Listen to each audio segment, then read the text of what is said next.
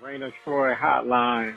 Alicia, Michael, what's going on? We know you have takes. We have takes. I'm actually surprised that your rant line, rave line, whatever, isn't completely full. Why can't we just win a game? Can I blame Michael Castillo for this? Can I blame Bob Connolly for this? Could I put on a zebra shirt and just go out there? Scratch, claw, up against the wall. Can't explain it what I'm feeling right now, guys. I can't believe it. Let's open up that rave line! Woohoo! Oh, I can't believe USC has hired Lincoln Riley. Oh, yeah.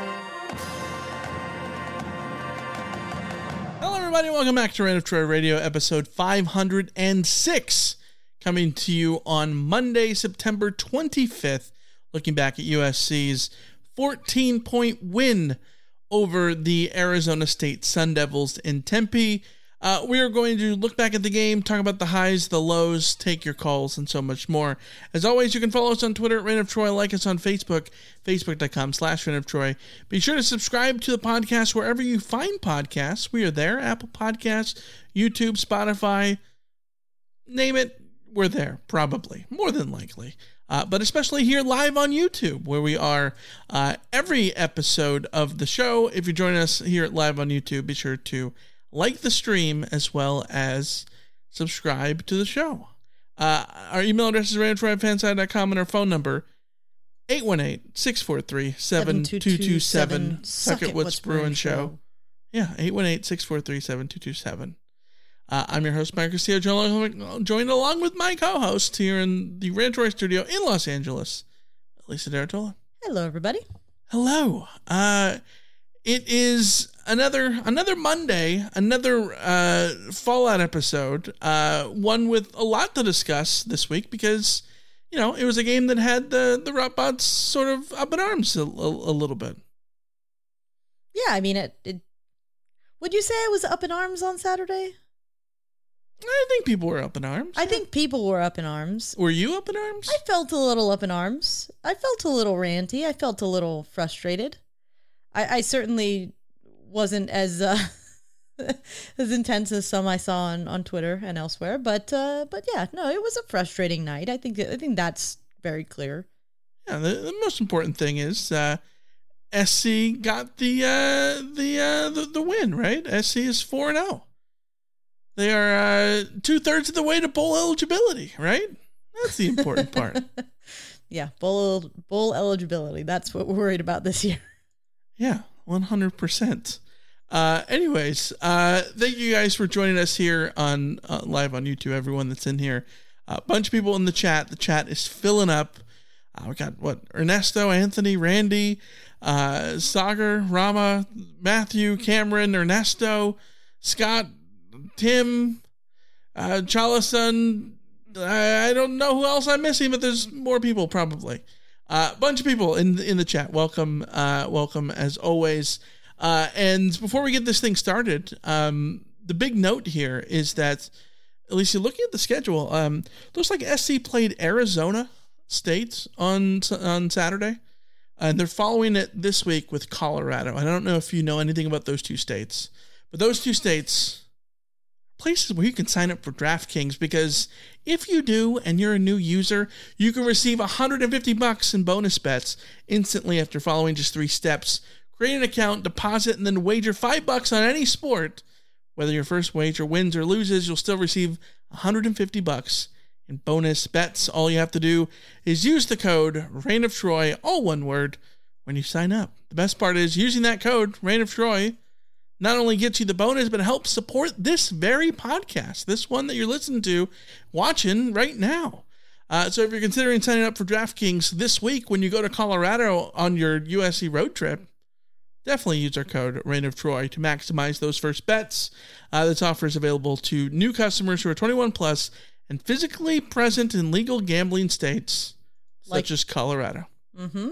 Yeah. Exactly. So please remember to gamble responsibly and check the episode description for the full terms of the offer, including all of the states that you can join DraftKings with, including Arizona, Colorado, Tennessee, Virginia. There's a long list. Go check out the list. Anyways, let's get to the news. We got news to begin with, shall we? Alicia, you know the only good thing about football season being over? There's literally nothing good about the football season being over. It's just an endless wait until the fall. See, that's where you're wrong. It's tournament season. The best way to take your mind off the endless wait. That is true. I may not want to watch the men play, but the USC women are pretty awesome. Exactly, but it's not just SC. There's high-stake basketball moments all over the country. But you know what? They get even better with Prize Picks. So you're saying the only thing better than watching Juju Watkins is taking the more on Juju Watkins. Bingo! You can now turn your hoops knowledge and love of Juju Watkins into serious cash.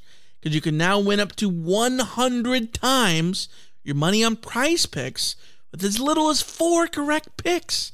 Turn $10 into $1,000 with college basketball, NBA, and NHL entries. Best of all, Prize Picks lets you get on the action on more than 30 states across the country, including Texas, Georgia, and California. That sounds pretty good to me. Yeah, download the app today and use the code RAINOFTROY for a first deposit match up to $100. That's the Prize Picks app with the code RAINOFTROY for the first deposit match of up to $100. Pick more. Pick less. It's that easy.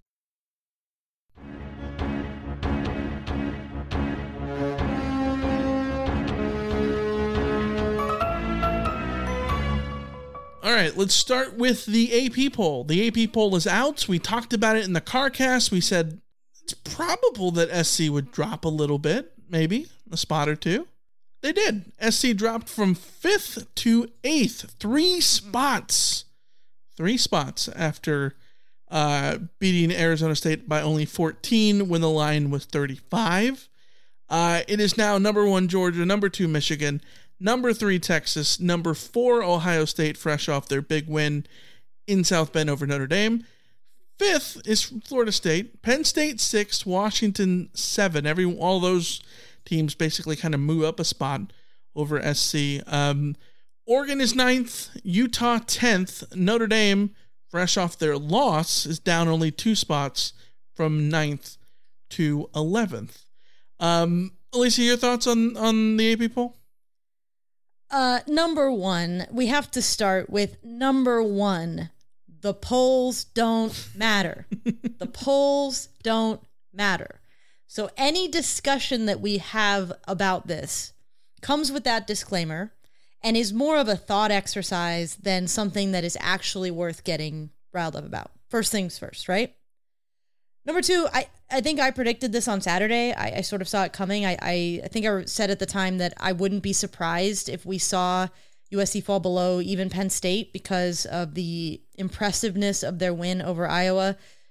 Everyone can shut out Iowa. That's sort of not part of the thing. But putting up 31 points on that Iowa defense, I'm impressed for Penn State. Mm-hmm. Drew Allaire putting up 4 touchdowns on that Penn State defense, I'm impressed. That was undoubtedly something that answered some questions that I have about Penn State, about whether or not their offense really is capable of competing. So I saw that sort of coming. I think you and I both agree that Washington has been the most impressive team in college football so far. They have also had a relatively weak schedule, but that schedule has still been stronger than anything USC has done. Impressive as they can be for playing a bunch of cupcakes. Yeah. Yes. And even then, USC, we're going to talk about USC's performance at ASU in a weird game with weird circumstances around them and all of that kind of stuff. And understanding that ASU was a team that's been weakened by a million things that are going on. Washington went to Michigan State under weird, uncertain circumstances and didn't have any of the road trouble that USC had on Saturday. So, I've been very impressed with Washington. Still a lot that they have to do, but they'll have that opportunity to do it.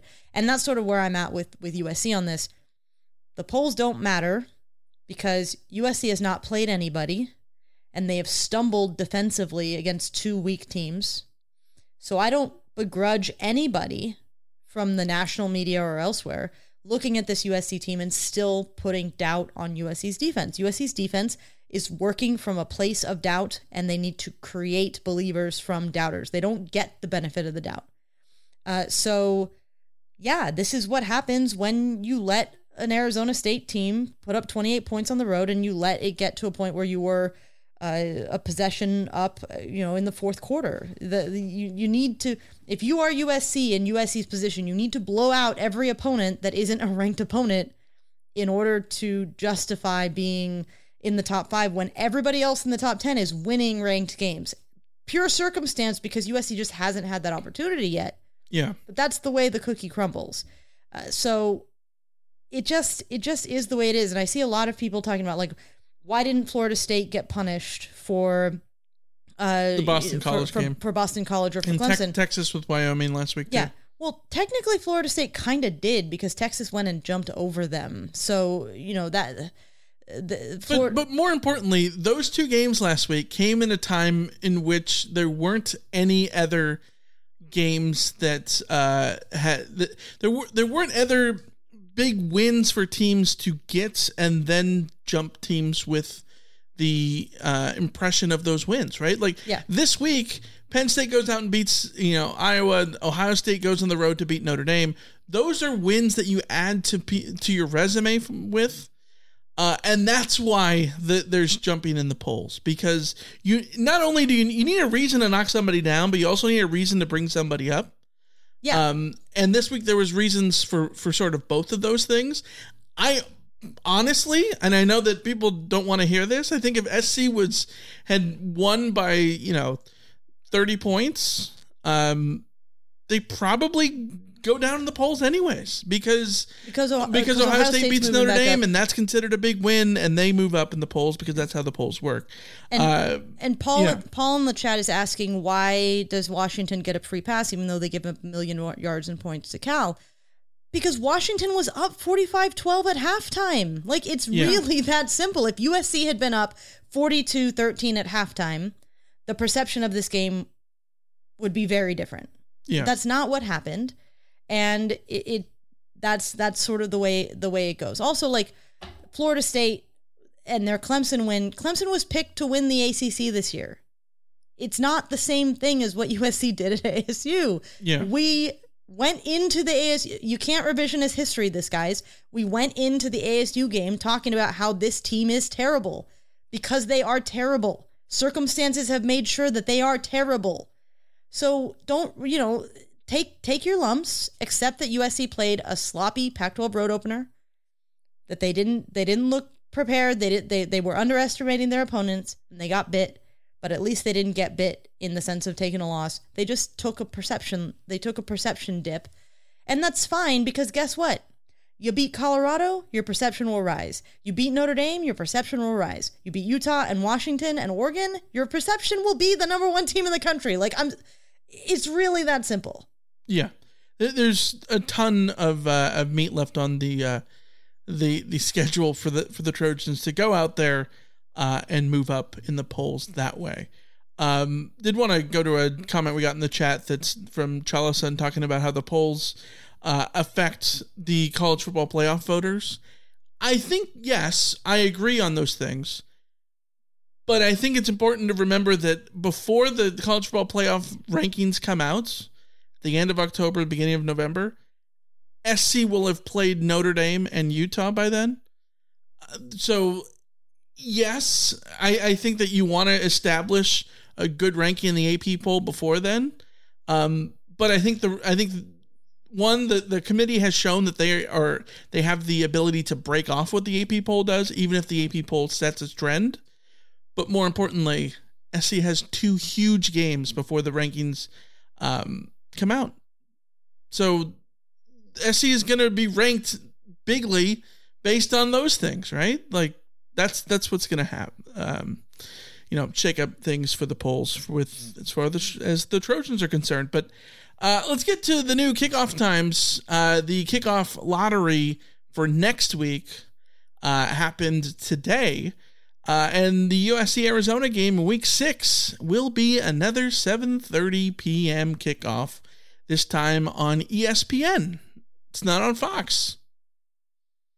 Yeah, that's... This is the first ESPN broadcast of the season, and it's the 6th game? I believe so. 2 Pac-12 networks. And then everything else has been Fox. Big Fox. Yeah. There you go. Well, I mean, at least we won't have to put up with another Brando. SC has to finally gets to leave that godforsaken scorebook. Yes. Well, it's back. It's back next week. So, this Saturday, but at least we get to leave Tim Brando behind. So there you go. I can confirm for my rewatch. Yes, they were just as insufferable on rewatch as watching live. All right, let's get to talking about USC's win over Arizona State.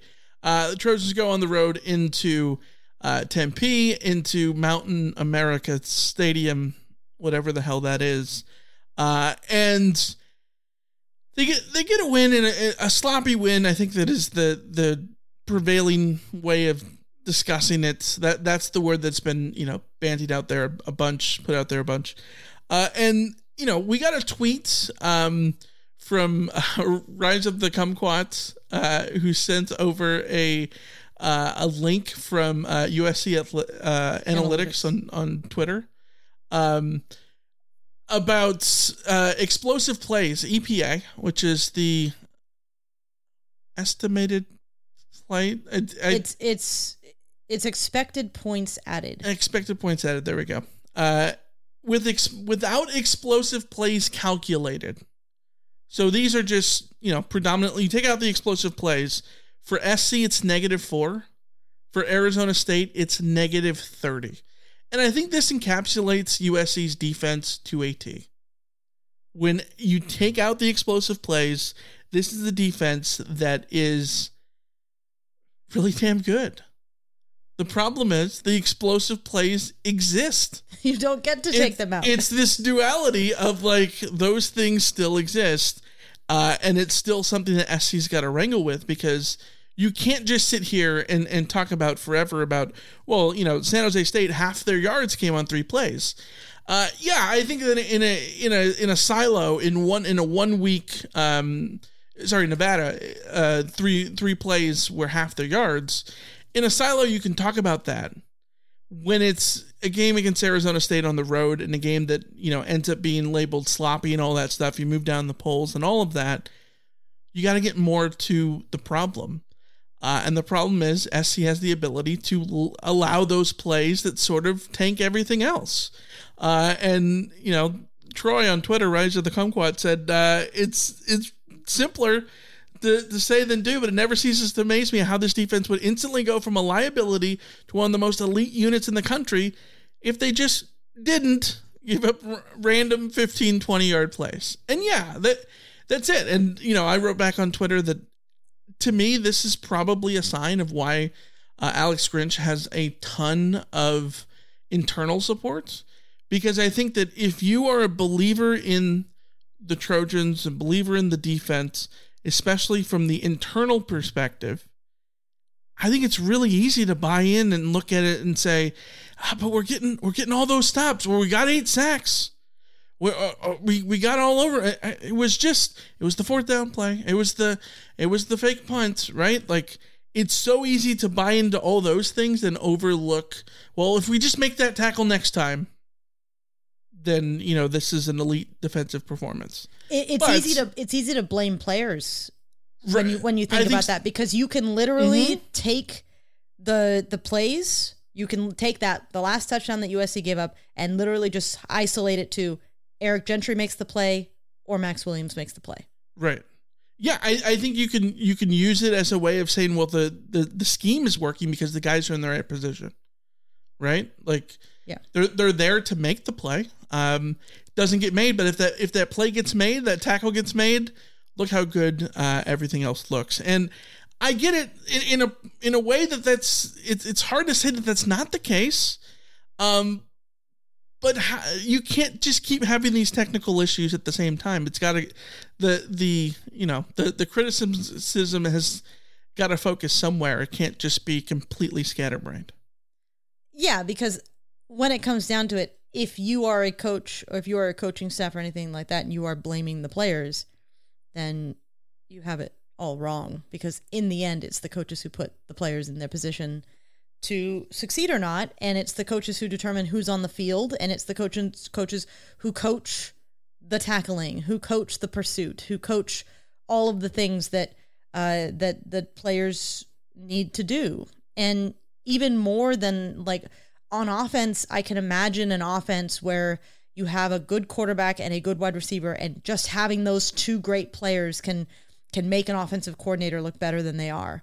But on defense, like one great player can only do so much. Your job as a coach is to make sure that all 11 players are all working in concert and all doing their job and all ready to make plays. And if you don't have guys who can make plays in your system, then your system is wrong. But yes, I think that's how you can buy into it. But I think that we can, whether or not you know SC has the guys or not, they've recruited all these guys out of the transfer portal. Yeah.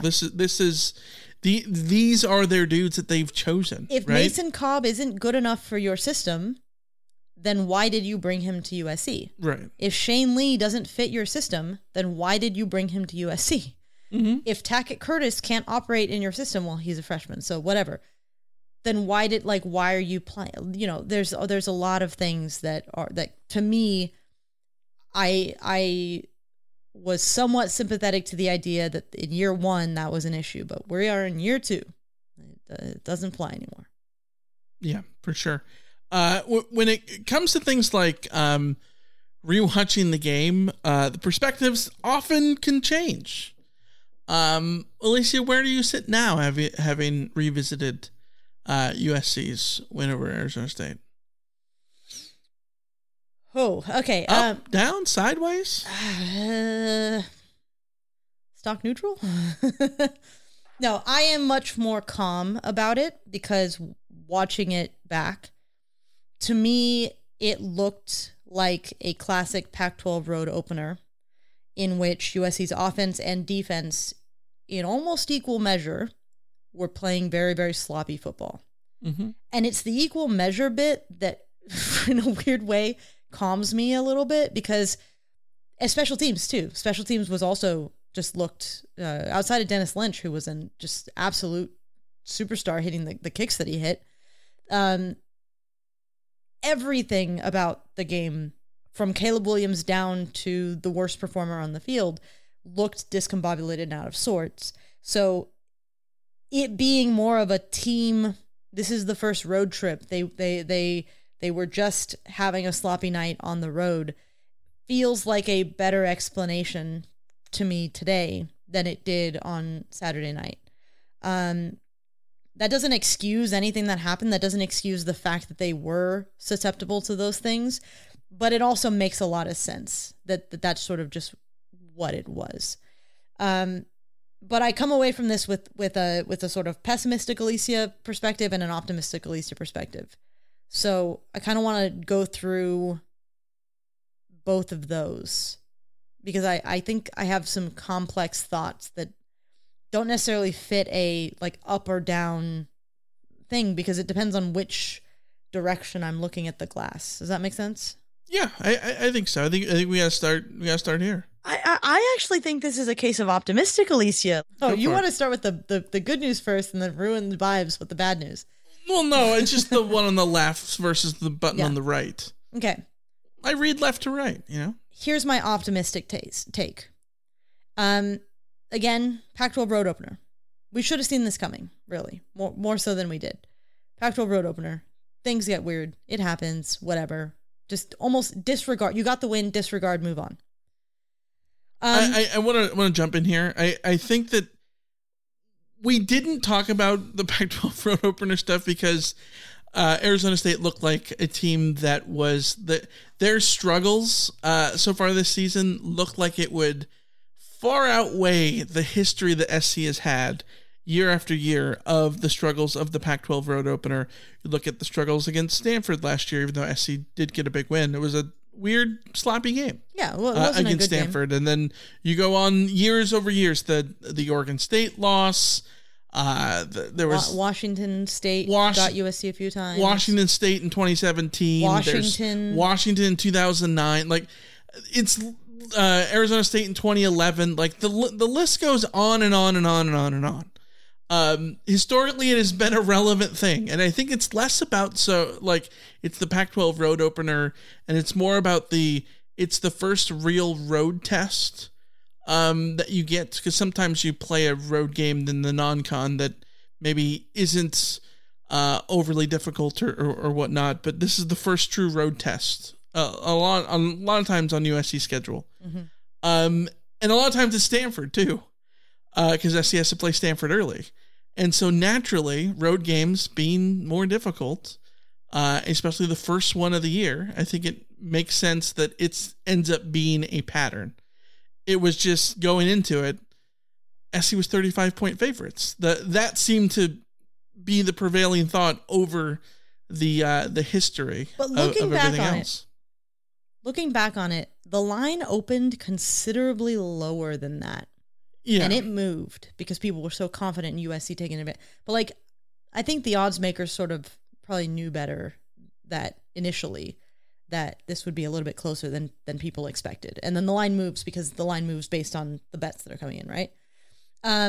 Also, it was a look-ahead game. Also, as R1 in the chat asked, like, was USC rusty coming off the bye week? Yeah, that's certainly also a factor. So there's just a lot of factors going in. So the optimistic take here is just like, it was a weird game. Put it behind you. It's fine. Learn from it. Move on. It's not a big deal. The offense was incredibly sloppy. The pre-snap was a mess the whole way. The offensive line, I thought, looked had some really shaky moments. USC refused to run the ball, and they still put up 42 points. Because I choose not to run. Like, Mario Williams is a little bit of a good example of what went on with the offense last night. Like, yes, he dropped that pass and it was costly, but he also came out and like caught a few other passes. Was an effective wide receiver for most of the game. Like, people are down on Mario Williams. He's still a very effective wide receiver. Brendan Rice, Marshawn Lloyd, Taj Washington, dudes making plays all over the field. USC on a bad night, 42 points. So that's to me, that's an optimistic sort of look at things. Like, you're still not going to be in very much danger of being upset by anybody because you're still going to score 40 points on a bad night. That's right. That's just the way that USC is operating on offense at this point. Mm-hmm. So on my rewatch, I didn't really pay attention to the offense because I knew what was happening. The offense was bad on third down because they were shaky. In general, there were just miscues left and right from pretty much everybody from across the board. It was just weird. So I focused more on the defense in my rewatch, and what I came away with from the defense, I thought was very interesting because I very much missed it in the moment. But the defense, at halftime, I tweeted that I really needed to see USC come out of the half and act like they knew that they were needing to sort of put their foot on the gas and like take care of business and get things dealt with. And I think the defense like responded in the second half. At least that was my perception of how it went down. There was a stretch of drives where USC settles for field goals and has a turnover on downs and has a 3-and-out, and there's a stretch where USC's offense can't do anything. And USC's defense responds with the Kalen Bullock interception. They force a punt. They get the fumble. Like, they are getting the stops when USC really needs them to get the stops because the USC's only up by 6. And it did feel in the moment to me like an actual response from the defense. They force a punt on the first drive. The second drive, they give up a touchdown, but like even that one, it was a weird face mask penalty that just is one of those ones that happens. And then the Elijah Badger touchdown over Sierra Wright. Like,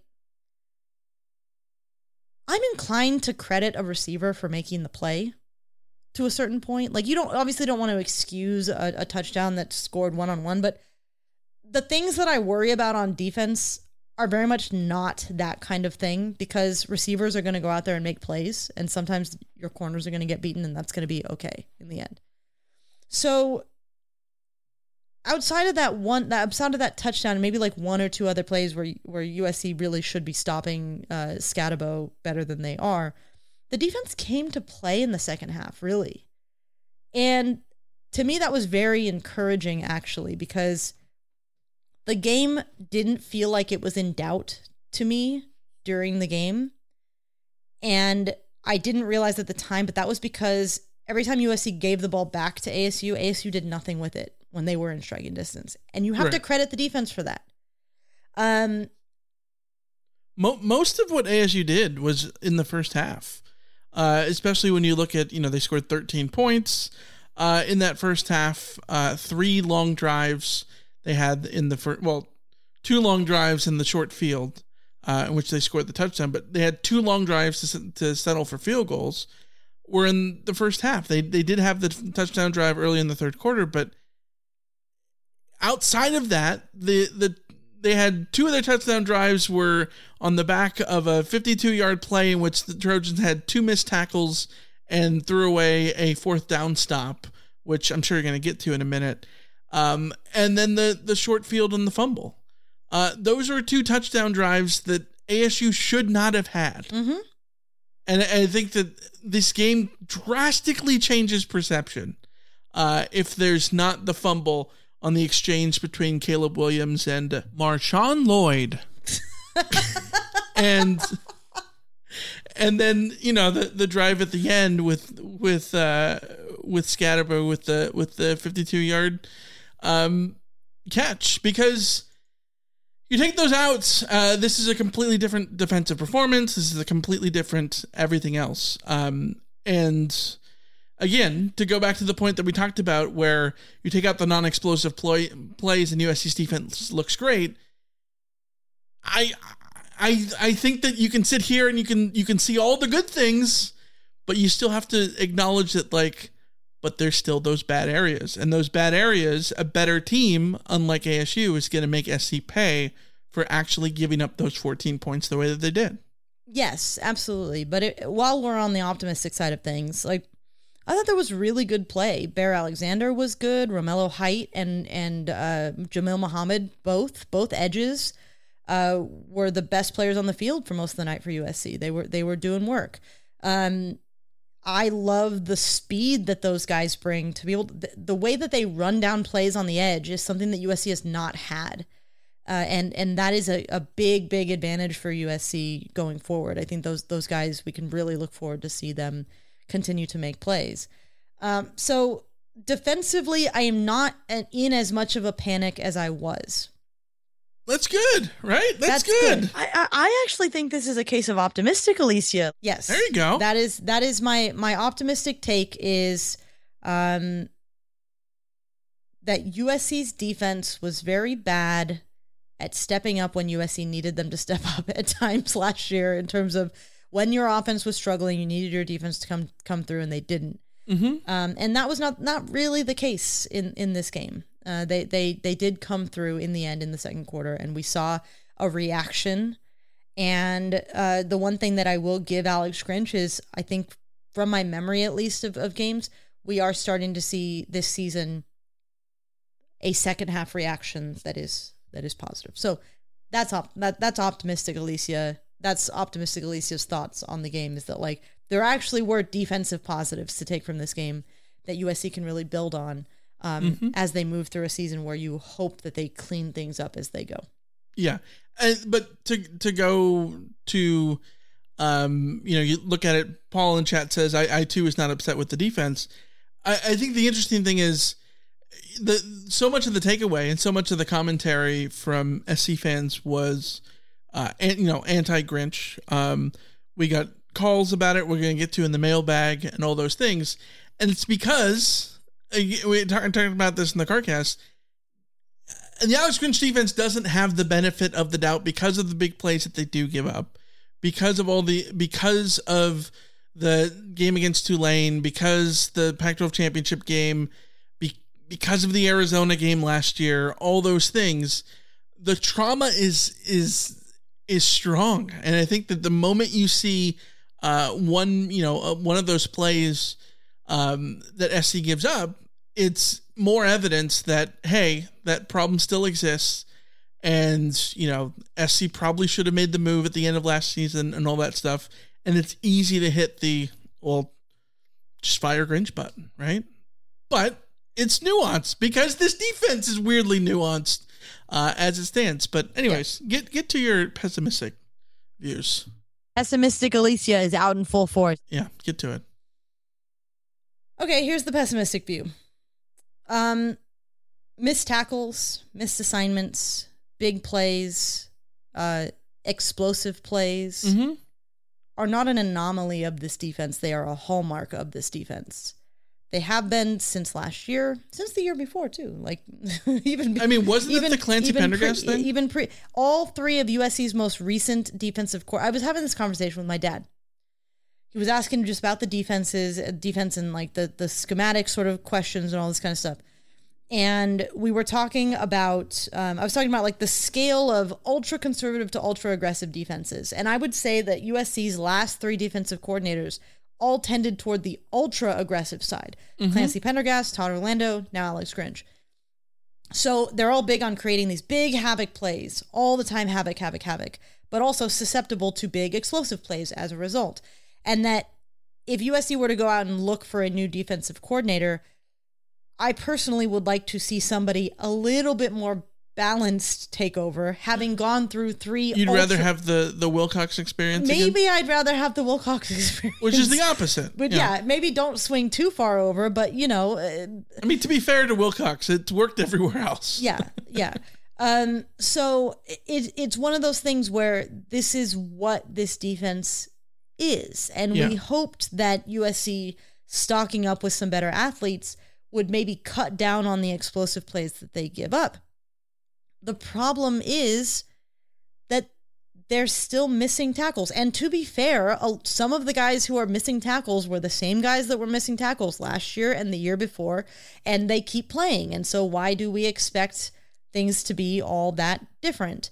But there is a frustration, just like that this has been a consistent problem, and USC's best players are susceptible to it. For instance, Kalen Bullock, theoretically, is USC's best player on defense, or at least when he's making plays, he certainly looks the part. That interception he has is beautiful. He almost has an even more ridiculous interception, diving, and he doesn't quite make the catch, but like he was almost in position to get it done. But he's at fault for the first touchdown. ASU runs the ball on 3rd and 10. You and I are watching this play, and you're like, why are they running? Like, are you sure that was not third? Are we sure that wasn't third down? Because like, why are they running the ball on 3rd and 10? Yeah. And both of USC. And it's not like one of those 3rd and long draws that you just hope to pick up yards on against the zone defense or something. No, it's a run play, and both of USC's inside linebackers. I believe it was Cobb and Gentry at that time. Both get washed out of the play. Scotty makes a cut, very very nice cut by the way. Dude can play, and Bullock just completely misread the play and was out of position to make a very simple tackle that would have prevented a touchdown. But that's the hallmark of this defense. And I'm not trying to pick on Kalen Bullock, but when Bullock is making those mistakes, it stands out. And then you look at, who missed the tackles on that 4th down play? Eric Gentry and Max Williams, veteran guys who have been here before, who is in the first half at least completely taken out of the game, whether by his own misreads of plays or by getting completely swallowed up by blockers on every single play. Mason Cobb, who was supposed to come in and help transform this defense. All over Bryson Shaw missed some tackles that would have prevented 3rd down conversions, that would have ended drives. These things are annoyingly consistent across the lineup. And at a certain point, you can't expect explosive plays to stop happening against this defense when you're going to keep putting the same players out there and then expecting different results. And I think that's why my pessimistic side is as frustrated as I am, because watching this game, certainly watching it back, there were some mind-boggling personnel decisions. Keon Bars, the big nose tackle that USC brings in to be a run stuffer in this defense. USC's run defense is getting eaten alive by Cam Scatabo. It's not good. And Keon Barnes barely plays. Barely plays. He's tweeting on Sunday a cryptic message about, having to find the answers or whatever. Like, why is Keon Barnes not playing in this game when the run defense is the problem and you need a run stopper in the middle? Even worse decision making is, why is Rajon Davis not on the field? And based on the last 2 weeks of play from Shane Lee, why is he not on the field either? Now, if there's injuries, I get it, but that's not been reported.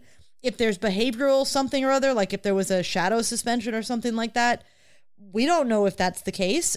All we know is that Rajon Davis did not play a snap on defense in this game. Meanwhile, USC has Mason Cobb out there being actively bad for most of this game. Yeah. Has Tackett Curtis out there making freshman mistakes. Hey, that's freshman of the week, Tackett Curtis. Tell me you didn't watch the game without telling me you didn't. A lot of voters looked on the stat sheet to figure out which freshman they could give that award to. And congratulations, Tackett Curtis, for that award. But 2 sacks at the end of the game in what amounted to garbage time does not a good performance make.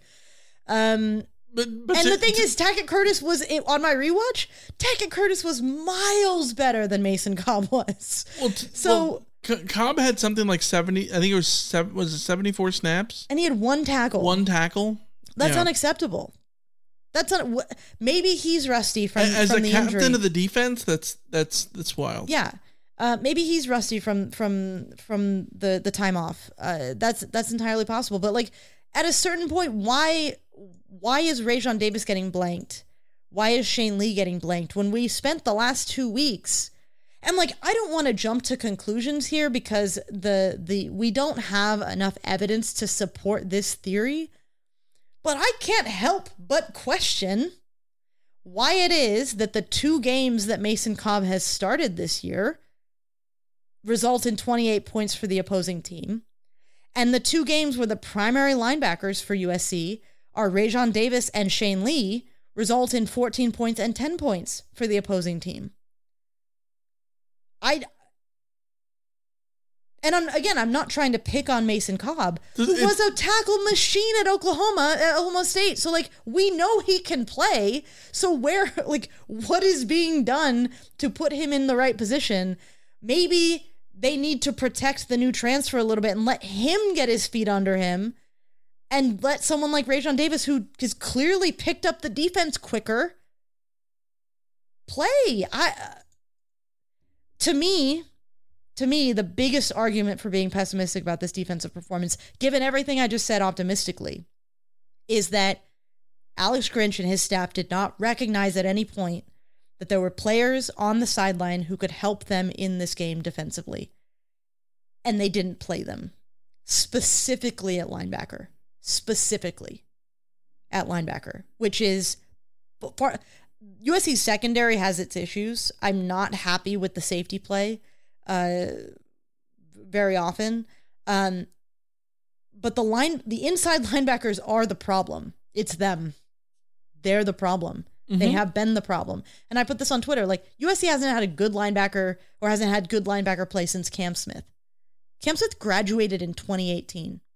Yeah. And he wasn't all that good in 2018 either. So maybe the last time USC had good linebacker play was 2017.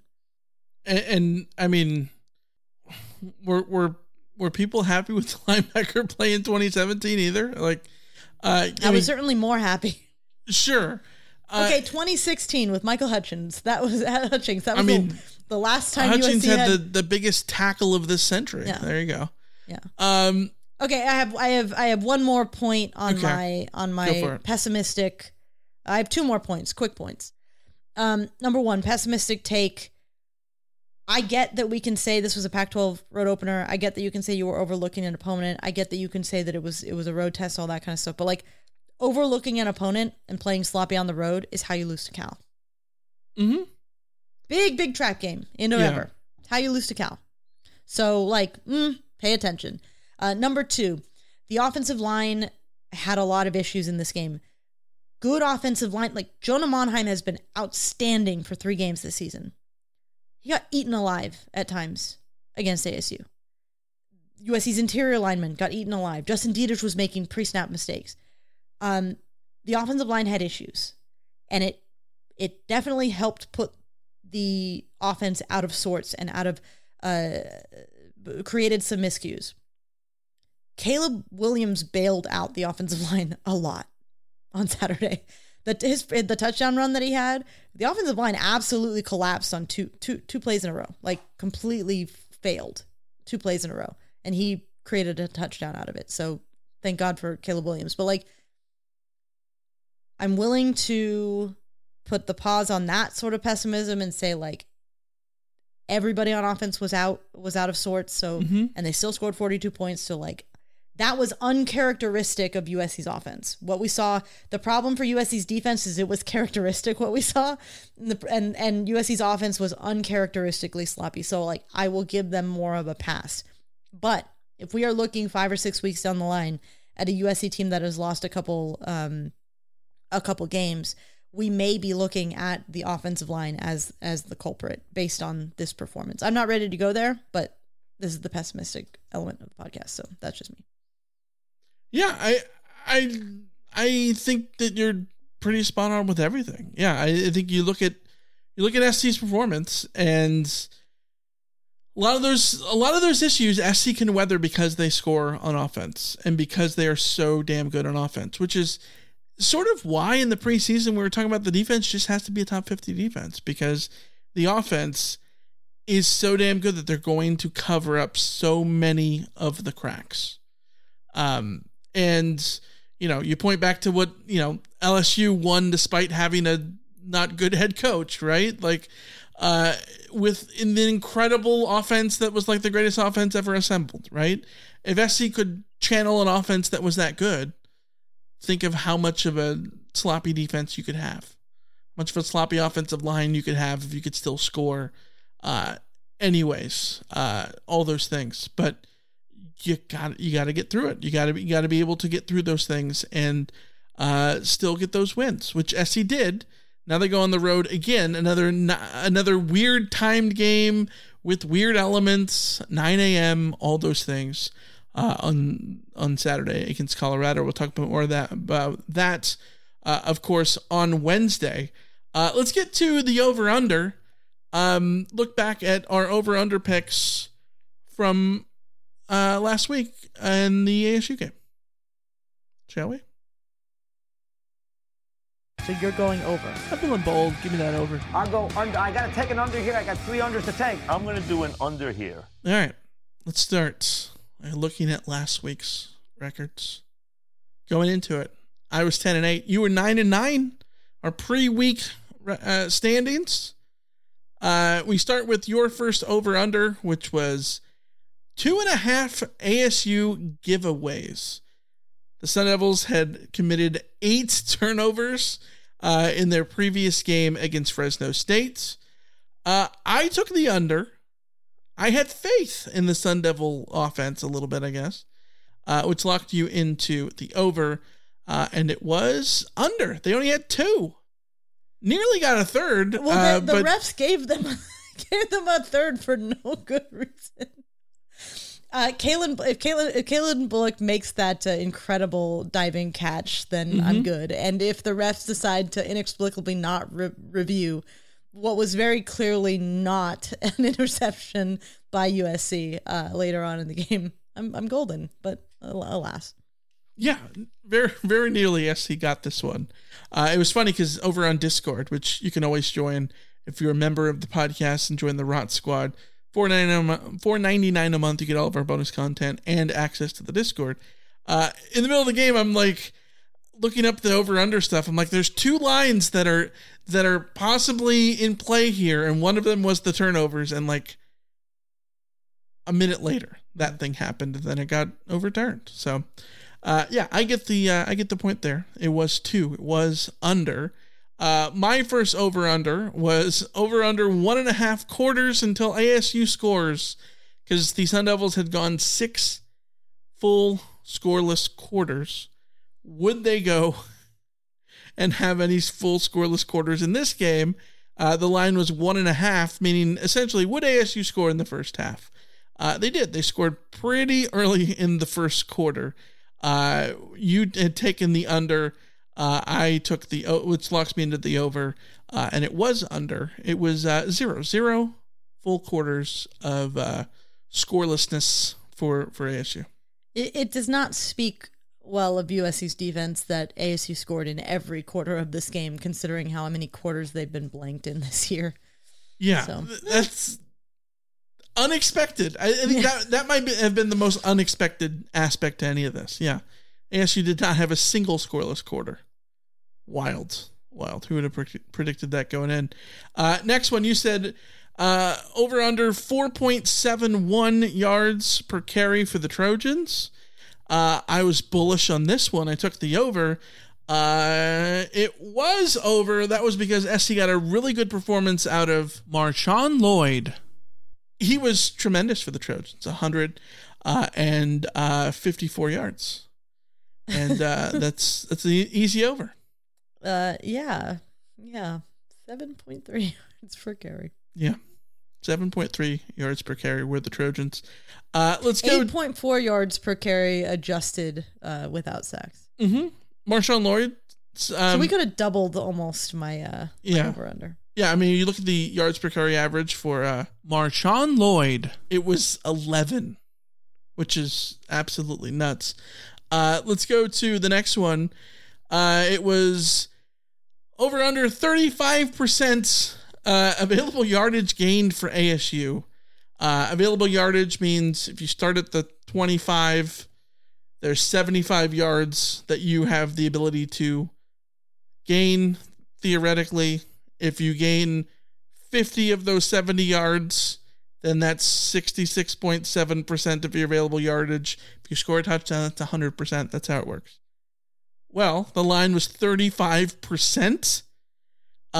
You took, what did you do? You took the over, which locked me into the under. ASU went and got over 41.8% of their available yardage. They gained 353 yards out of a possible 844. The interesting thing is, I got to do the math on this one. 301 divided by, what is it? 844? I'm 35.6. They still would have gotten it even without the 52-yard touchdown at the end. At the end, okay. Yeah. It would have been close. It would have been like right on the nose, but they still would have got it. There were too many drives that like they had 2 drives in the first half that they ended up getting field goals on that drove straight down the field right into the goal line. So yeah, too many of those. Yeah, just a little bit. Let's get to your third and final over-under, which was over under 6.5 plays of 20 plus yards for the Trojans. This was one of the ones I put in the chat over on Discord in the middle of the fourth quarter. I'm like, hey, SC's only at 6. I was a big over on this one, which locked you into the under. It was over 7 because SC got a big touchdown pass to Dodge Washington to have the final sort of exclamation point. The Trojans finished with exactly 7 plays of 20 plus yards. So it was a good line. Like I mean, yeah, it wasn't a bad line. It was right there. Absolutely. Let's get to my final over-under, which was over-under 4.52 yards per play for the Sun Devils. Trojans had held Rice to that much last year. That's kind of where I was setting this line off of. You took the over. You were confident in ASU's ability to gain yards. It was over 4.97. This is a line that in the middle of the game fluctuated wildly because ASU had a couple of big plays that kind of changed the perception of the yards per play average. At one point, I think it was the first half, SC fans frustrated with the first half, rightfully so, with the defense giving up 13 points, 3 scoring drives in the first half. I'm pretty sure that in the first half alone, I'm pulling it up right now, first half, yards per play, 4.4. ASU would have been under. That's unexpected. That's how the defense operates, though. Mm-hmm. That's right. So all told, we both went 3-3 this week, as we usually tend to do. For the season, I'm 13-11. You're 12-12. Did anyone go perfect among the Runt Bots? Yes, 3 people. Stephen Shad, Sean from Beautiful Mid-City-ish. It's a beautiful Mid-City-ish. Yes. And Shakar all went 6-0. Great job, you guys. And then the season leader so far among the Runt Bots, it's Jay Vandy in first place, 20-4. Followed by Vince in San Dimas at 19-5. And then Sean and Steven are right there tied for third, 18-4. As always, you guys can compete. The Rotbots can compete in Rain of Troy over-unders by going and getting the link in the show notes.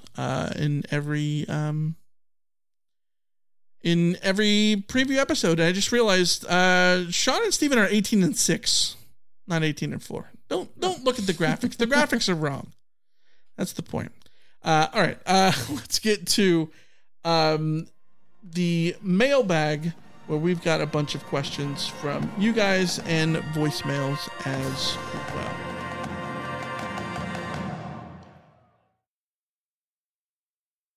You've got mail. All right, we got to start with a voicemail that we got from our good friend, L.A. Fred.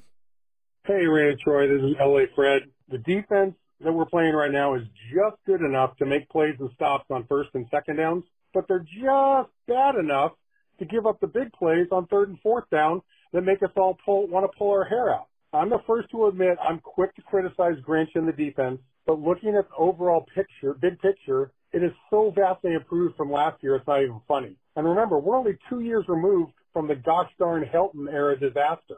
Lastly, I wanted to say this.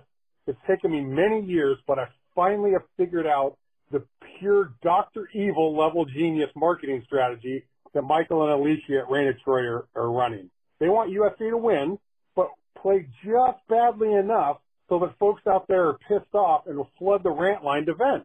If you notice the other week when they blew out Stanford, hardly anybody called the rant or rave line, and Michael didn't even have a chance to put together a montage for us. This week, the Trojans win by multiple touchdowns on the road, and I bet the voicemail was filled by halftime. Pure PhD level genius by Rain of Troy. Have a great week and fight on, everybody. You know, this sounds right. It's always good for business are the close games. Yeah. People tune into the podcast more when it's a bowl win or it's a loss where people are mad and just want to stew. That's when people really tune in. But we've learned that this year I don't think anyone wants to call period. They don't like the new number is what I'm Is that what it is? Is it the number? We lost one USC and everyone's just like out on the rant line. There were 2017 we were getting like 50 calls a week. You were having to put together like a 10-minute rant line. And I would have to go. It was like 8 hours of work to put together the rant line montage. This week we got 4 calls. Slacking, Rotbot. And it's like some of them are just like little things that we can't really don't work in a mailbag, but they work in a montage, but like how do you put them in a montage when you get one call that's just like a random little soundbite? Doesn't always work. Maybe everybody who's inclined to call into the rant line goes to sleep early. They turned off the game and went straight to bed. I don't know. They hate us. People hate us. But if you call us, keep calling in. For sure. That was a good call. Yes. 100%. I think that's absolutely our read on the defense for sure. And that's one thing that I see a lot of people talking about how like it's just the same defense as last year. It's just the same defense. I don't think that's the case. I really do think that the defensive line is significantly improved. The edges are better. The defensive line is more capable. I just wish that the linebackers were significantly better than they are, because I really think that's the problem. Yeah. Aside from just like the scheme and not getting the most out of the players that USC has available to them, but right. It's one of the places where SC definitely can improve there. Let's go to a voicemail we got from Dave in Orange County. Detroit Radio, what's up? This is Dave from Orange County. I want to be the guy that kind of calls in for the rant line and then bypasses the rave line, but I guess that's just kind of how it's going to be this week. Not a lot to rave about this weekend. I mean, sure, Caleb Williams did some things, Marshawn Lloyd did some things, but defense did some things, got some 8 sacks, but it just wasn't quite the stellar performance that we expected. I think I probably went about 0-6 on my over-unders because I just expected a blowout. When you're facing the third string quarterback from the opposing team, you just expect to kind of dominate. We expected to be in the 50s and Arizona State be close to 0, but hats off to Arizona State. They played outside of their norm. They pulled every trick in the book to get to a two-score game. Ultimately, Caleb Williams was looking rusty. He wasn't looking too fine. Thankfully, we prevailed. We pulled out the win. We go on to fight another day. Hope it's just a little rust from the bye. Run the ball. Let's pound Colorado next week. Let's do the damn thing and get back to that feeling.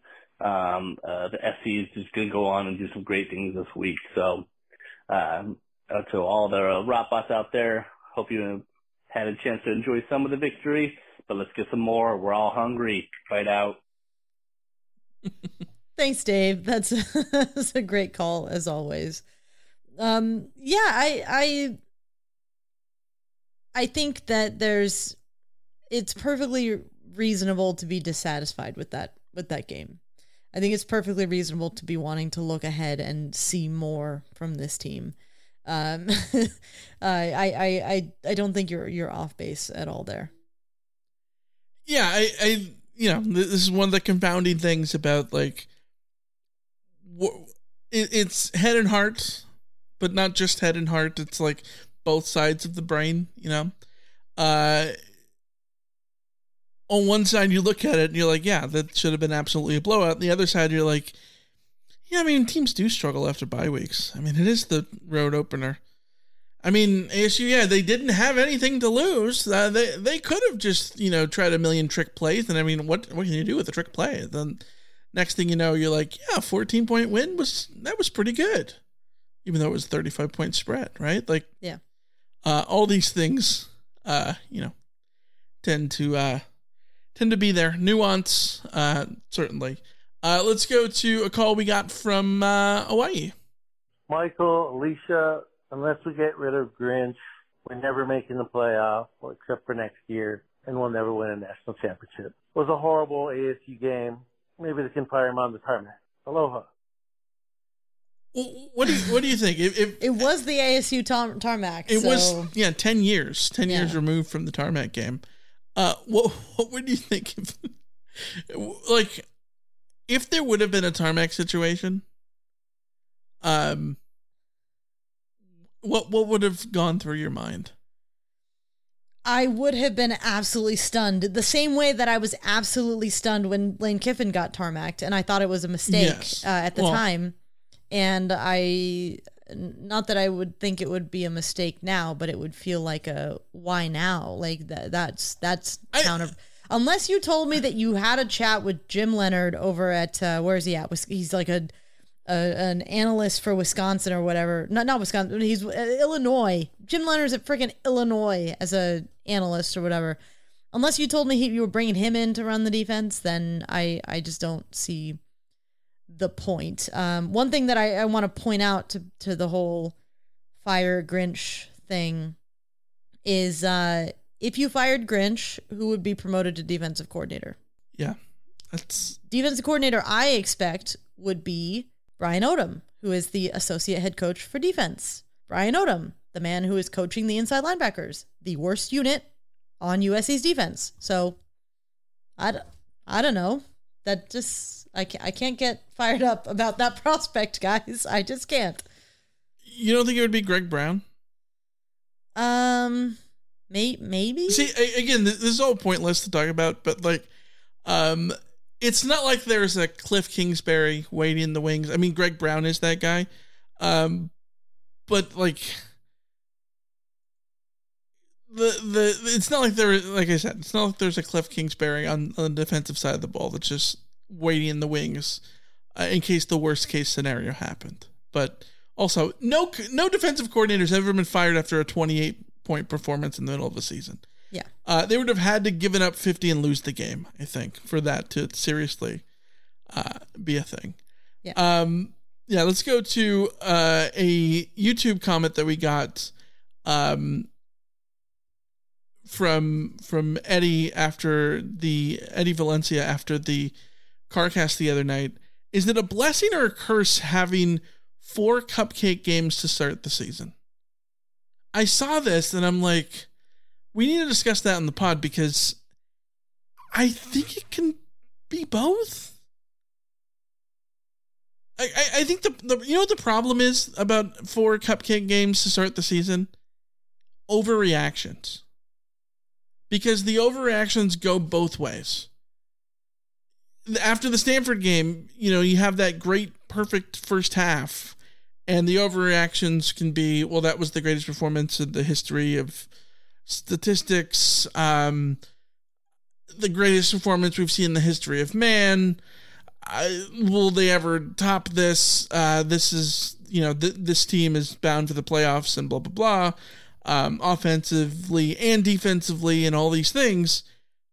And then, you play a team that is, inferior, like Arizona State, and you don't beat them the same way. And then the overreactions go in the opposite way. SC will never go anywhere. You see people, the number of times I saw comments on Twitter or even in our chat about like, this is the Clay Helton era all over again. And it's like, I understand the frustration. I understand the expectations are sky high. And if not, when you don't meet the expectations, there is consequence and criticism and all those things. But also, let's reel it in a little bit and let's not choose to be miserable. This is not the Clay Helton era, and SC won by 2 touchdowns on the road. And yes, well, the game was 6 points for probably longer than it should have been, certainly in that third quarter. It's not like SC was truly ever with their backs to the wall or anything. Like, let's just settle down a little bit. Like, if you had, games against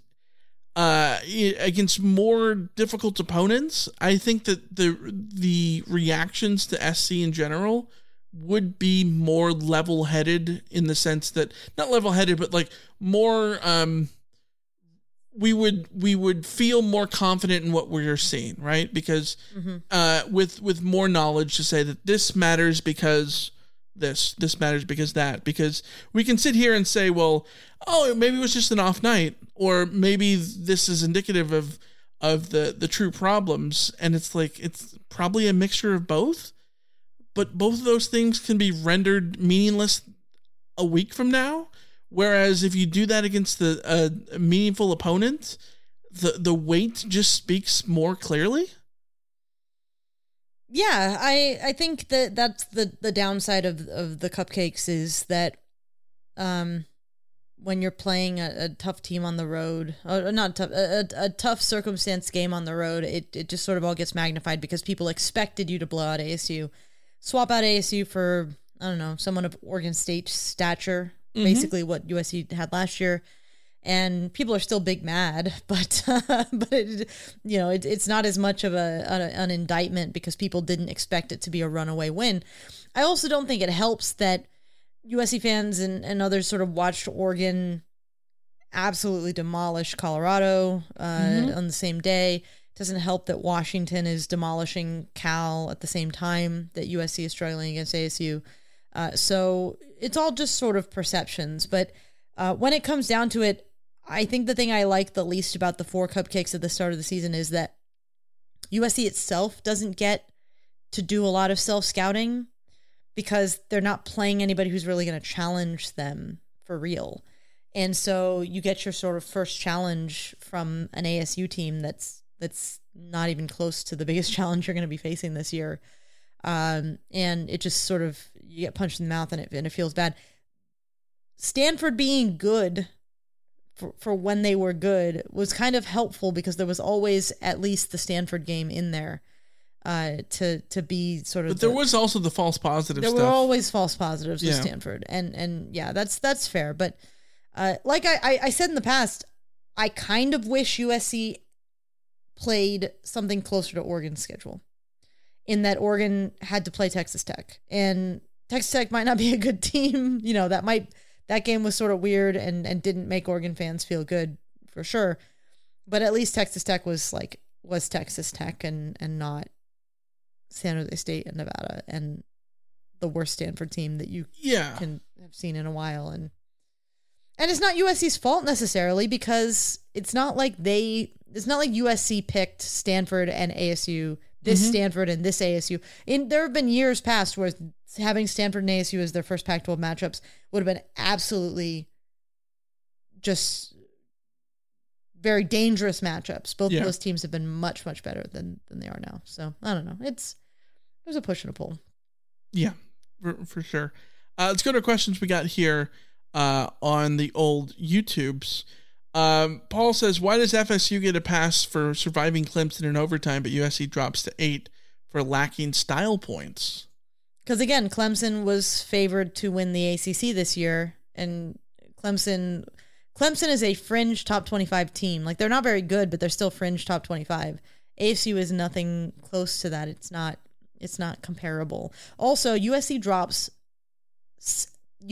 drop has so much to do with the teams that jumped them all beating ranked teams this week. Mm-hmm. Yeah, that's what I was saying. Like you said, it's the poll is multi-dimensional, and so that matters a hell of a lot too. The other thing is, my biggest takeaway from the poll in general is that the Pac-12 is getting the benefit of the doubt for losses. Oregon State dropped from 14 to 19. And I think Pac-12 fans have it in their head, and rightfully so, pessimistically, that you're 14th and then you lose and then you're way out of the poll. It's over. So long for you. Bye. Whereas you think of games where like Mississippi State is suddenly at the back end of the poll and they barely lose to get blown out by Alabama or whatever. Oregon State dropped 5 spots. But they dropped 5 spots, including a spot to Washington State, the team that beat them. That's the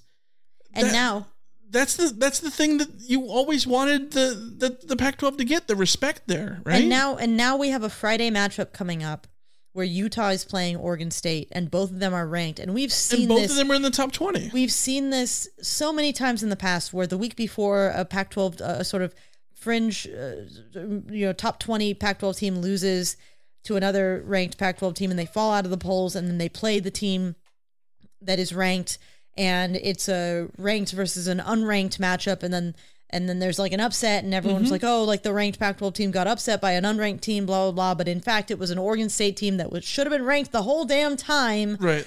So yeah, they're 27th if you include other receiving votes or something. Yeah. So I think Utah's in trouble in that game, by the way, which might be, if you want to have a pessimistic view of USC in the college football playoff rankings, which again don't matter, because in the end, if USC wins the games that they need to win, they'll be fine. But I think there's a non-zero chance that Utah, by the time USC plays them, will have picked up a couple losses. But this is also me doubting Utah, which means that Utah's going to blow out Oregon State, and Cam Rising is going to look like a Heisman winner, and yeah. I saw someone say that Washington State should be higher because they're the only team in the country that has 2 ranked wins. And I was thinking about it, like, first of all, I think Florida State has 2 ranked wins. They just don't get credit for Clemson anymore, depending on how you count it. Yeah. Because Clemson is now out of the poll. This is the other problem is like at what point the ranked wins to me, the ranked wins are at the end of the season is the team in the top 25. Now we're talking. That's when they should matter the most. Yes. Yeah. I do think the ranking of the week matters, but within context of what that means. Let's go to a question from Joey. Do you know of any other team in college football that runs a one-gap attack defense? Promise I'm not asking this to criticize Grinch. I'm just curious if any other teams run it so I can compare. This is when I sit here and say I'm not I do not have the brain capacity to talk X's and O's with any serious sort of. I haven't slept at that many Holiday Inns to fake that one. It would be clutch. Do you have the answer? I don't. It would be clutch if there was some sort of database that we could look at and see something like what kind of offense does this team run? What kind of defense does this team run? That would be absolutely clutch. It just those does not things would exist. It would just say multiple. Everyone would say multiple, so it wouldn't do it. I can't say definitively. I'm just going to say like Alex Grinch is not out on a limb here. There are certainly others who are running a scheme that is 100% similar to his. I can't come up on top of my head. I would love to be able to sort of see that a little bit more closely, but Vince says USC should beat teams like Colorado. If they don't the same way that Oregon did, is it really that great? The old comparative scores game. Okay, yeah. People will do it, but anybody who's trying to do comparative scores between USC and Oregon with this game, aside from the fact that Oregon physically dominated Colorado, you want to see USC physically dominate Colorado in a similar way. That's what you can sort of compare. But if you're talking comparative scores, Oregon at Autzen against Colorado and USC at Colorado at 9 a.m. is a completely different scenario. Yeah. They're not comparable circumstances. This needs to be more of an eye test comparison. You just want to see that USC can outdo Colorado. You want to see that USC's defense can unsettle Shedeur Sanders in a very similar way to the way that Oregon did. You want to see USC's offense be too much for Colorado's defense the way that Oregon's was. But it's not. It doesn't come down to like you need to put up 70 on Colorado in order to make it comparable with Oregon. It's and also like if USC beats Colorado 80-0, that doesn't mean that USC had a better win than Oregon. It just means that like it could as much mean that Colorado was completely demoralized and unfocused by the win the week before. It's just not the same thing. Don't compare scores. Yeah, but it's going to be inevitable that will be the case. I think we will absolutely compare the scores. The important thing is, do you win with the game control that Oregon did? Or at least have some semblance of the same game control that Oregon did. That's the important part, I think, there. Sagar says, what's more gross, the obvious hate that Tim Brando and Spencer Tillman had for USC or the Pac-12 refs? Okay, I want to talk about this for a second here because I don't like talking negatively about broadcasters 99% of the time. They have a difficult job. I think most of the criticism that broadcasters get is, oh, they don't like my team. And so much of that is misinterpreted objectivity because the broadcasters are rooting for a game that is interesting to the neutral, especially on a neutral broadcast. Yes. And they want what makes a good story. They don't want to watch a blowout.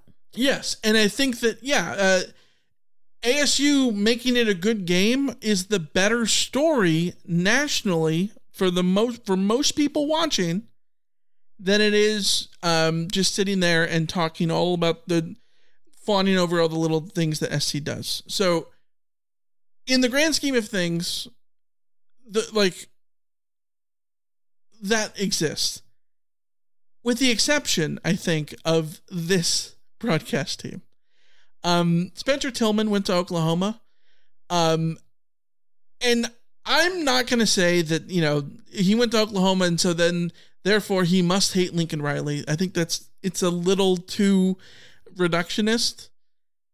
At the same time, it seems like there is this like preconceived agenda there that I don't quite understand otherwise, because in the first quarter, before SC had even really truly been sloppy enough to make this like a game, right after the first fumble, there was a discussion about whether or not SC is truly as good as people say that they are, and like that's almost verbatim what Spencer Tillman said, and I'm like, let the game play out, like, yeah. Maybe that's the case, but let the game play out before you have that discussion in the third quarter when it's a 6-point deficit. I mean, SC has a 6-point lead. Don't have that discussion in the first quarter. Like, yeah, there's what? Definitely some hate. It was a mix of some inherent bias for the broadcasters, and also the very understandable broadcast mindset of the upset bid is way more interesting to call. Right. Like they were giddy for the upset bid. Yeah. Which I get in like, most cases. Yes. But see, like good broadcasters can find a balance between wanting the upset bid and not being so obvious about it and not sell, like the good thing that like the good thing that that people like Gus Johnson does is that like he's excited for everything. Like sometimes he's way too excited for things, but he's excited for everything in the game. Where to me, Tim Brando's mistake was he was Gus Johnson levels of excitement for everything that ASU did, and sounded like he was at a funeral for the other half of the game. Like the Taj Washington touchdown is comedy. The way that he is actively rooting for there to be a penalty because Taj Washington was pushed out of bounds. It's like Liverpool fans and your and Martin Tyler. And Martin Tyler, yeah. The Liverpool fans are convinced that Martin Tyler sounds like he's at a funeral every time he has to call a Liverpool goal. And they do these side by sides with Martin Tyler making the call and like Peter Drury, who's on another broadcaster, making a call. And it's like you can like again. For me, the Martin Tyler thing is he wants the upset bid, so he's sort of disappointed when Liverpool score and there's no upset bid. But like Peter Drury seems to me to understand an exciting football play, regardless of which team is doing it. Right. And I think that's where the balance goes off. Like you need to still be working the middle. Yeah. Yeah, I think so. I think that, yeah. It seems to me like with the Brando call, like there is a preset, like he goes into the game with the notion of how he wants to call the game. Sometimes I think the Stanford game, I think he went into it with a lot of SC favor, by the way. Yeah. And I don't know, there's not my favorite broadcast. I will stop there. I will stop there. No. But yeah, Ron Murdy says, do you expect Lincoln Riley to use this game as a tool to fix the problems going forward? I think he'd like to say yes. That's the way they should be approaching it. Yeah. Right? Like that's every hiccup kind of game that you have. It's important, number one, that you get out of it with the win. No harm, no foul. And then number two, learn from it. Yeah. Like, for instance, maybe Alex Grinch next week, maybe put number 9 on the field. I don't know. The other thing is, if this is the clunker that you get through and then you learn from it, and 4 weeks from now, SC beats Utah and they're like, well, we couldn't have done this without the mistakes that we made in ASU and then we overcame and blah. Like, okay, maybe that happens, but you have to prove that. You have to earn that, right? Well, go earn it then. Yeah. Michael says, Michael Enright, great name, by the way. ASU post-game interview, we knew that we could run the ball on these guys. How worried should we be?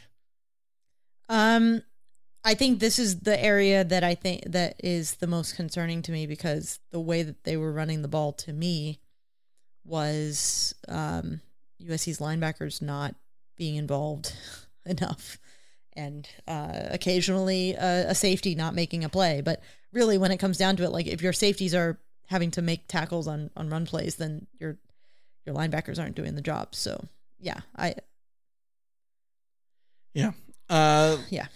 Also, what I said before about Keon Bars, like, okay, yeah. Well, to go off that, we got a question from Lamont that says, do you have any thoughts on why we're sticking with Max Williams over Zion Branch?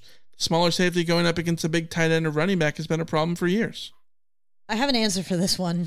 I don't remember which game it was. It might have been San Jose State. It might have been Nevada. But I remember on my rewatch very distinctly going like, Zion Branch needs some work. He needs to get in the playbook and know what's going on the field.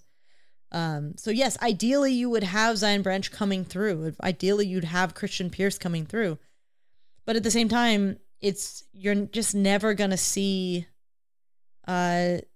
freshmen come in over established veteran starters unless they really have a grasp on the playbook and know exactly where they're supposed to be. The thing about Max Williams is that he just misses tackles. Well, he's the thing about Max Williams is everyone always comments on how high his football IQ is.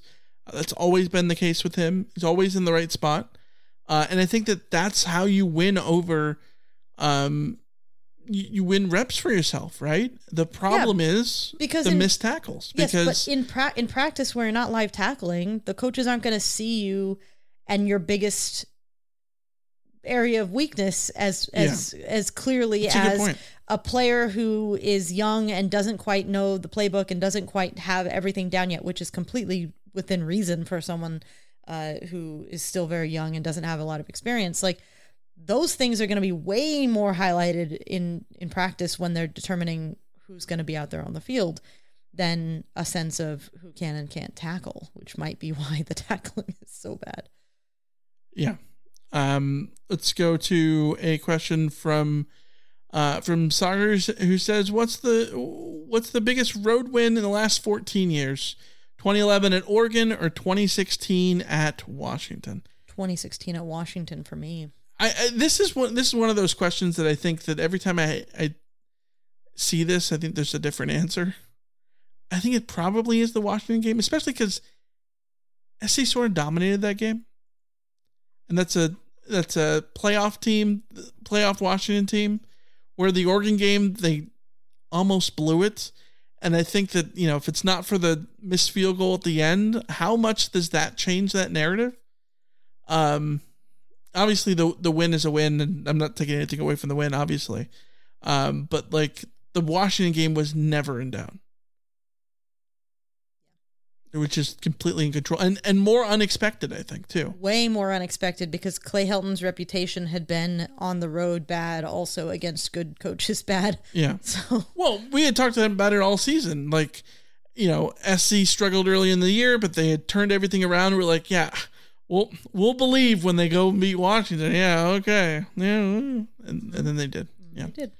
Last question. Cameron says, what are your thoughts on Big Brother 25 so far? Who are your favorites? And who do you think will win? It has been an interesting season, to say the least. I don't know that it has the best gameplay, but it's gotten significantly better over the last couple of weeks. Okay. How do I put my thoughts on this? We could go 8 hours on this. We've got like 2 minutes. Michael can attest to you that I could talk for an hour. I could talk for more about the current game of Big Brother. Who's my least favorite is Big Brother Production for being stupid. Oh, well, I mean, that's a given. Welcome to Big Brother fandom. The only people I hate more than Big Brother Production is Jared. I cannot stand him. I hate production for putting him back on my TV screen. The quicker he is fully out of the house, the happier my life will be. Undoubtedly. My favorites, I really like Corey and America. I don't think Corey and America are good enough game players to actually win the game. but I really like them. I dig the showmans and I like the people.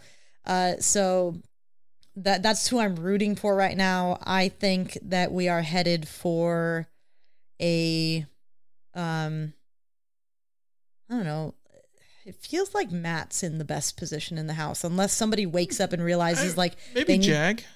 Jag is too obviously a comp threat. I think that people will take the shot at Jag sooner than they will take the shot at Matt. That's fair. Matt has a shield that Jag does not. The person I think is in a weirdly interesting spot is Nicole, who is... I like Nicole. Nicole's great. She just gets 8 seconds of airtime a week. And she's playing so far under the radar that it's too much under the radar. But I think there's a world in which she can use that to her advantage. But you can't just keep saying this over and over again. You got to go out and beat Washington. You know what I mean? Yes, 100%. And Nicole needs to win late game comps. And yeah, I don't know. I would love it. But we'll see. We will see. All right. We'll be back Wednesday to preview USC and Colorado. Until then, we will see you. You can always, by the way, the DOG that sits right behind us. Yes. Now on the floor. Yeah. For some reason, I think it's trained to where she knows when the episodes are over now. So she doesn't care what we say. Like, we can talk about the park. We can talk about getting food. We can talk about going outside, and she does not respond. But the moment we say the thing that we say at the end of the show, the way that we say it, she pops up and just goes like, so maybe we'll keep the... All right. She does that'll do it. That'll do it for the episode. So until next time, we'll see ya. See ya. She just moved her head. She didn't get up. She's now looking at me. She's still just laying there. But she definitely moved, so I don't know. Oh. We oversold it. We oversold it. It was very cute last episode. All right, see ya. See ya.